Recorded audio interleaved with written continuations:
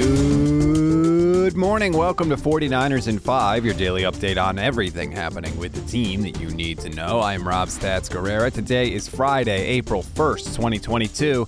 Here's what's happening with your San Francisco 49ers. We actually had a little minor movement yesterday as Kyle Juszczyk's option was picked up for the 2023, 2024, and 2025 seasons. He's due almost $4 million this year and now has an additional $1.25 million fully guaranteed in 2023. And as Kyle Posey points out, you can expect more. Eric Armstead, George Kittle, Emmanuel Mosley, Trent Williams, Alex Mack, Dee Ford, and Nick Bosa are all due some type of roster bonus or salary guarantee today.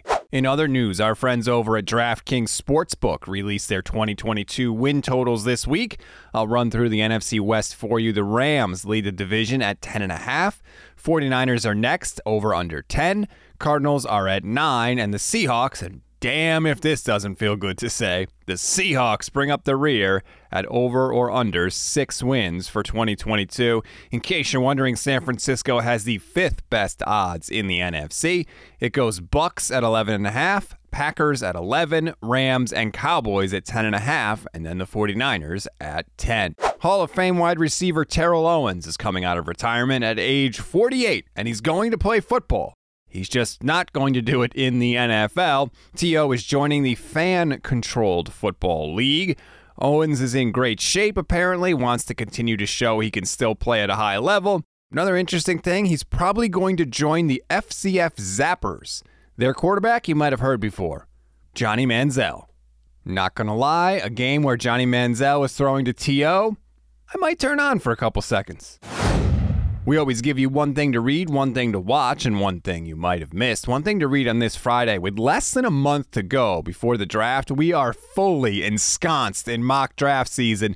And if you're like me and you cannot get enough, go read Kyle Posey's article on NinersNation.com. It's all about the 2 most mocked players to San Francisco, according to Pro Football Focus's mock draft simulator.